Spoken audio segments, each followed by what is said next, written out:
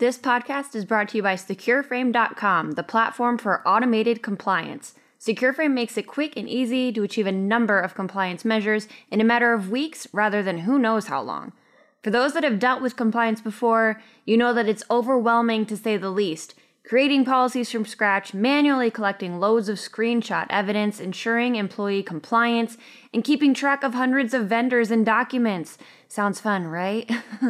Thankfully, our friends at SecureFrame have simplified the entire process to save your team months of time and effort. SecureFrame automates hundreds of manual tasks. They streamline evidence collection through over 100 deep integrations with your cloud providers, HR tools, dev tools, and more. They provide you with over 40 auditor-approved policies and give you step-by-step guidance from in-house compliance experts. If this sounds like something you want to learn more about, go to secureframe.com to schedule a personalized demo today.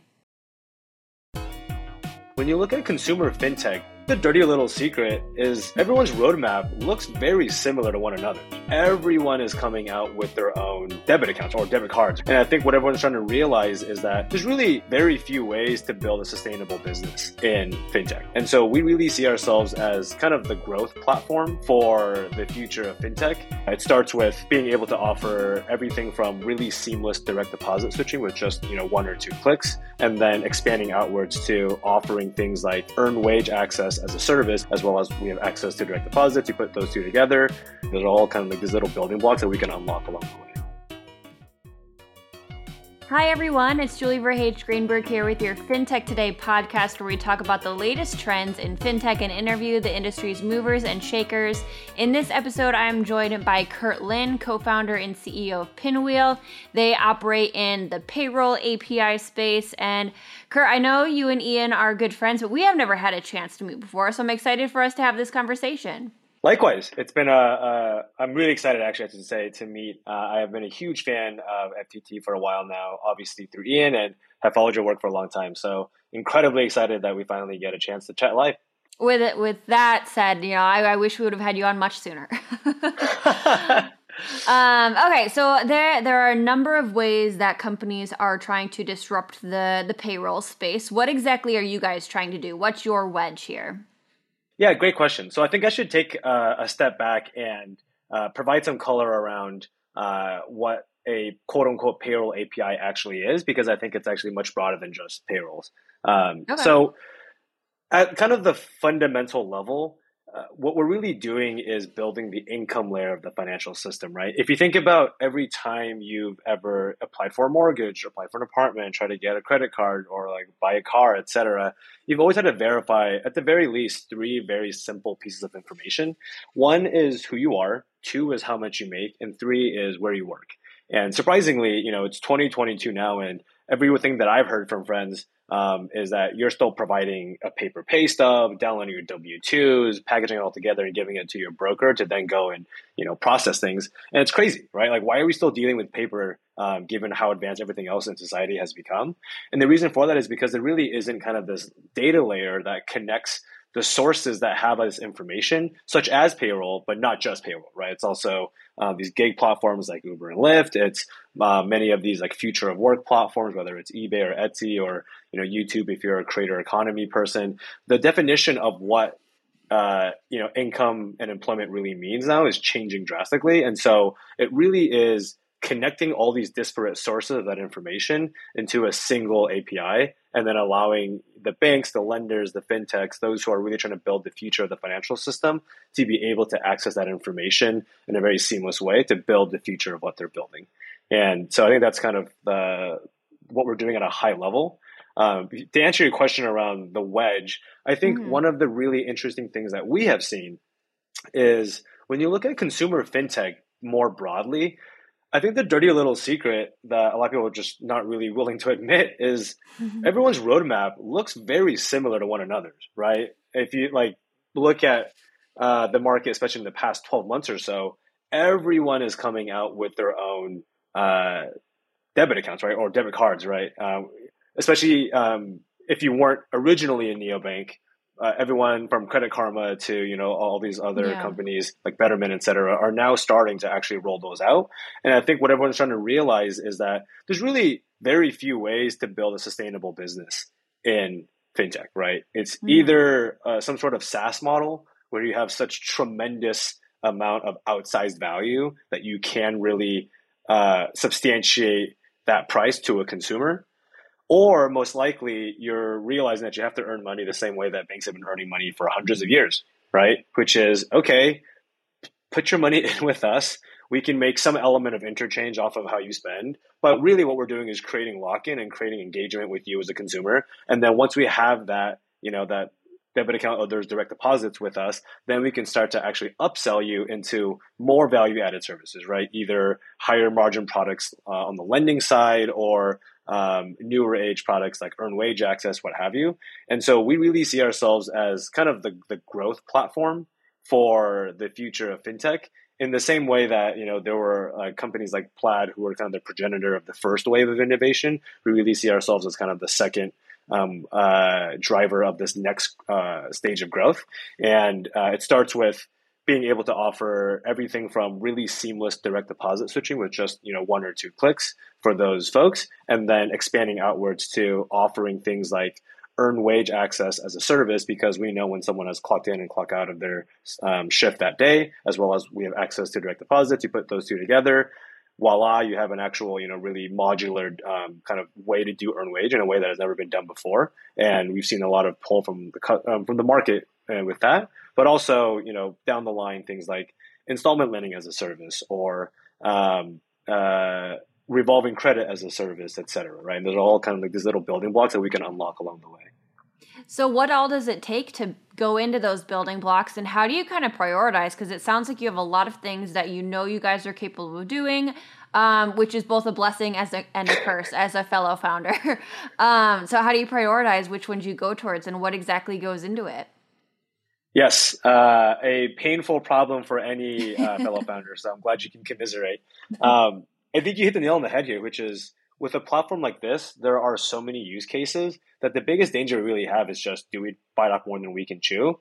And there's actually a pretty simple answer to it from our perspective, which is just really understanding where the market is pulling us. And so I like to joke with our team that, this is one of the few product roles where you don't necessarily have to have a tremendous amount of conviction for a bet that, maybe contrarian or otherwise, because the pull is always so strong with our customers. Like usually if one customer is asking for it, so are the next, 25 to 30 that we're talking to.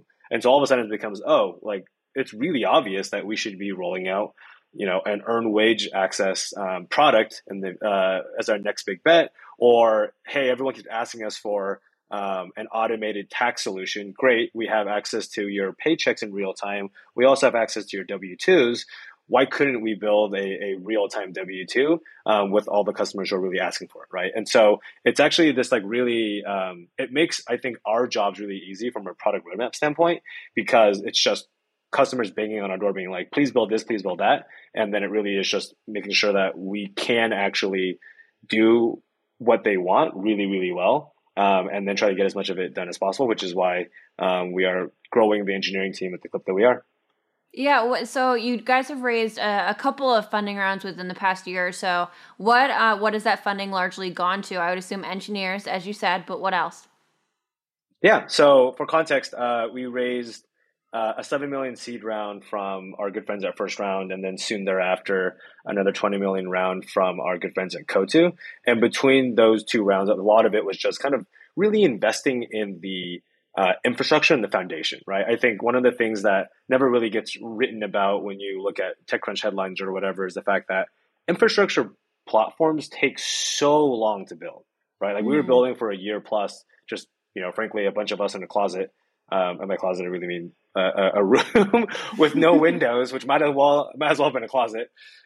Just really trying to get this thing to work really, really well, right? And once we finally got there, then it was actually, going to the market and, building those use cases on top of it. And so a big chunk of that was really just making sure that we had what we believe to be unequivocally the most kind of performant platform in the space, right? And so everything from uptime, to the extent of the coverage that we actually have, to market leading conversion rates, to the transaction volume we have on the platform. We're really focused on making sure that across every conceivable metric for performance that we're always knocking it out of the park. And then with this most recent round, we raised very grateful to have raised another 50 million from our good friends at GGV, and that is, I think, more of an accelerant now that we've really been able to show that we can provide a lot of value to our existing customers. And so now this is, I think, two buckets. One is continuing to scale the engineering team at a much faster clip. So, of the 60, or actually a little less than 70 folks we have on the team now, we have a little more than 40 are engineers. And so the majority of the team are engineers, and that will continue to be the case, especially as we expand the platform. And then two is, I think one of the most exciting parts about what we do is that there are more and more use cases that we would have never dreamed of, right? That we get an inbound from someone. They're like, hey, can you actually allow us to do something like offer someone's tax refund even with only 2 months of information, right? And you're like, okay, it's technically possible. It's really exciting. And think about all the applications of this, but we're going to have to carve out some folks to really explore this deeply and go figure it out. And I think that's the other piece of it, is it really allows us to kind of take bigger swings and go for some moonshots that we may not otherwise actually be able to go after if we were less resource constrained. So there's all these really exciting kind of future use cases and platforms that we're excited to invest in. So how does becoming a CRA or a consumer reporting agency have to do with that? To me, when I interviewed Misha from Nova Credit, it made sense because they're dealing a lot with credit reporting and everything. That's the main business model. Yep. But for a payroll API, it's kind of wait, how exactly is this going to play into there? So explain that to me a bit. Yeah, it's a really, really great question. So one of the most simple things that we do is we really just unlock data from all these disparate sources and put it in the hands of, again, the fintechs, the banks, the lenders who actually need that information to either verify someone's income and employment or actually underwrite. And so one of the most exciting pieces of all of this is we are starting to have the data to show that, for example, a teacher or a nurse who's been at the same job for 5 or 6 years has incredibly stable income, incredibly stable employment. From a risk perspective, is actually really good. So even though they have a FICO of 550, they actually perform much closer to a 700. And especially if you add in the fact that we also have direct access to their paychecks, of course, with the consumer's very explicit consent, you start to really have a lot of levers you can pull to manage risk in a much more effective way. And now all of a sudden, a lender who would say no originally is actually coming back to the table now and saying, actually, we see what you're saying here. The data actually corroborates this. We feel much more comfortable moving downstream to service these folks. And so we have a really powerful opportunity here to live up to our mission and our ethos of building a fairer financial system by creating this connectivity between where all this data sits and the lenders and banks who are actually making decisions about people's financial well-beings and improving them for these financial products on a day-to-day basis. And so related to that, we saw an opportunity for us to, when do you ever hear about a startup leaning into regulation, right? It's 99% of the time, it's we're going to dodge this thing and try not to deal with it until we absolutely have to. But we really see our role here in kind of moving the whole industry forward and establishing a standard, right? And being a CRA basically means that as a consumer reporting agency, we are liable and we stand behind the quality of our data, right?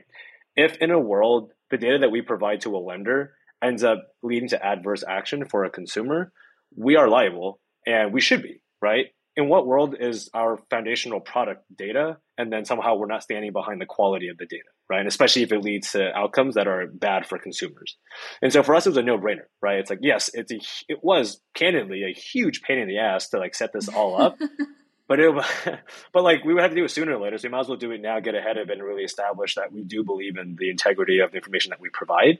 And it's something that has always really kind of rubbed me the wrong way when I've seen other data aggregators kind of play the card of oh, well, we're simply just passing data through, right? So if it's not accurate or whatever, that's not really on us.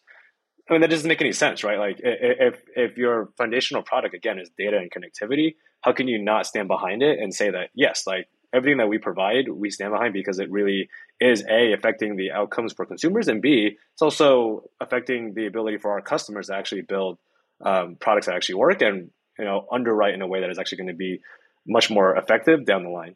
What on the CRA front, how does that play into the partnerships that you guys make too? Does it make it so companies are more willing to work with you? Like, hey, by the way, like we are liable, you are not liable? Yeah, it certainly helps, right? I think it's always the example I always give to my team is, when you see a product on a shelf and it says, money back guarantee, like, okay, like if this thing sucks, I know that they really stand behind their product because, they had this guarantee, right? And I think in many ways, being a CRA is kind of like that, where it's like, look, we stand behind what we do. And so obviously, would you work with someone who really, is vocal about that and, puts that on paper, or someone who's just like, oh, well, we'll work with you to figure it out if something goes wrong. And I think the market has really responded to the decisions we made from a commercial perspective by being a CRA. So obviously product is a big part of what you guys do, but these partnerships are a big part of that as well. Talk to me a little bit about your go-to-market strategy here. Like what are your big selling points? And you obviously you have to work with banks, you have to work with lenders, you have to work with a lot of other entities that might not be the most fun to work with out there. So talk to me a bit about your experience. It's a fantastic question. I think first and foremost, we really think about things in kind of key order of operations, right? And so what I mean by that is, what is the first thing and the most important thing that our customers and potential customers care about most? And it really is just, does the product work not only well, but better than anything else that they can get their hands on, right? And so at the very end of the day, there's a couple of key metrics that, every single person will always ask us, which is, what is your coverage? What is the conversion of the platform, et cetera? And again, because of the incredible work of the team and again, having an outsized engineering team, we've really been able to kind of have that be a leading thing for us, right? Being able to say, hey, go connect us. And then better yet, we encourage you to go test us against, whatever else you see in the market, and we'll prove to you that we have the best coverage, the best conversion, the most performant platform, right? So I think that's one and something that we always lead with. Two is when you talk about an API platform like ours, the number one indicator of success is how much traffic you have going through your platform, because what that really means is that it's battle tested, it's proven, and especially if you have really big customers who are enterprise, they don't want to work with anyone who doesn't have meaningful volume flowing to their platform, right? One of the things that we've been very lucky to have is, some very big logos from a very early on from a timeline perspective, whereas I think some people, when they think about API businesses, try to go bottoms up, right? It's like, hey, let's just work with as many startups as possible, and then we'll work our way up to the whales. We actually kind of went the inverse direction, and the reason being is, when you think about all the most successful kind of generational API platforms, they all kind of followed a similar playbook, right? If you look at Twilio, for example, the Uber and Lyft two-factor auth use case was a huge driver of their business and their traffic for a long time. That was kind of what got them really on the map and drove a lot of their platform volume. If you look at Marqeta, at their S1, Square was literally 70% of their revenue, right? One would argue that's not necessarily the best place to be as a business, but it certainly is what helps you kind of really establish, credibility and stability of an API platform, which people really care about. And then, I'm sure everyone knows, with Plaid, they had Venmo as one of their big customers early on as well. And so you really see that there is this tried and true playbook here. And so we kind of did the same thing by going after some of the largest players in the space, like, Square, et cetera, to really kind of drive volume first. And in top-down fashion versus the potentially more common approach of going bottoms-up. So we can't end this conversation without bringing up buzzwords like crypto, Web3, blockchain, all of that stuff. How are you guys thinking about that space? Yeah, so I think anyone who isn't thinking about some element of Web3 strategy is certainly already, behind the times. And I think we have a very unique opportunity here where we are building an incredible data set of consumer data, everything from, again, who you are to how much you make to where you work, and being able to translate that into a Web3 solution that is obviously decentralized is one of the things that we're thinking about and really excited to explore as we move in to 2022 and beyond. And I think it's a very natural segue for both the business as well as, again, our mission, which was to always empower consumers to have access to their own data accordingly. And so by being able to move it from a centralized format that has always been the case, right? Like if you look at Equifax or these bureaus, or they've always had this data siloed into a single central entity, and that's really not what we're trying to do. Like if we can move into a world where we decentralize everything and put it into the hands of the folks who actually deserve to own their own data, it's a much more stable approach to platform building, and B, it's just the right thing to do, right? And so can't say that we'll have everything totally ready to go this year, but that's certainly that is on our roadmap, and we're excited to build towards. Roughly what % of your time do you think is spent on those types of things versus, traditional product? And I guess TradFi would be the term. I don't even know anymore. But how are you kind of thinking about that? Because I think there's a lot of people that believe in all of this, and I kind of count myself in that camp, that believe in it, but think it's a little bit overhyped right now. And there's a lot of things that are happening that seem like use cases that long-term probably aren't use cases. And then obviously a slew of other things that we haven't even discovered yet that are use cases for this. Yeah, it's a good question. So I think we ascribe largely to the kind of Google philosophy of the 80-20, right? Where 80% of our time should be focused on really moving the needle on the things that have gotten us to where we are now, and that we are, have very high conviction will get us to that kind of next big milestone, whether it is revenue, market share, or continued growth from a platform perspective. But, we're all dreamers here, right? Like we're not working in tech because we think we're just going to move the needle 1% for the rest of our lives. We really want to make big bets that will jump us at least 1 or 2 step functions forward into the future. And so I always continue to challenge my team. I don't know if you're familiar with this term BHAGs, big, hairy, audacious goals. Oh yeah, no, I have heard that before. Yeah. Okay. It's a creation of Jim Collins, who, like, I'm a big fan of his work, whether it's like Turning the Flywheel or Good to Great. And I always challenge my team, whenever we do planning, it's like, what are the BHAGs for, each person's function, right? Like shoot for the stars and really, really try, because you'll surprise yourself if you have a great team, how much of it they can actually accomplish if there really, isn't a second choice or a second option. And so, we're really excited about the future of both Pinwheel and, frankly, of fintech as a whole, right? Like, I really believe we're still in the bottom of the first inning here, and there's still so much left to build. If anyone wants to get in contact with you or Pinwheel, what's the best way for them to do that?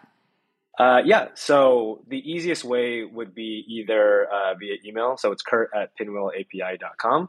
I have a tiny and truly tiny Twitter following, but I am slowly trying to grow that out. So people can also follow me on Twitter at Curtis, Kurtis, J Lin, Lin. And hopefully the next time you follow me, there will be more than, a handful of folks following my still very nascent but quickly growing. Well, I'll add to that list for you there too, because I don't think I follow you quite yet. So we'll make that happen. So you gained at least 1 follower from this podcast. That is very high ROI, and I will take it to the bank. Already worth it. Well, thank you, Curtis. I appreciate you taking the time, and we'll talk again soon. Thanks, Julie. This was a pleasure. Finally glad to be a chance to connect live, and can't wait to do it again. Of course. Talk soon, guys.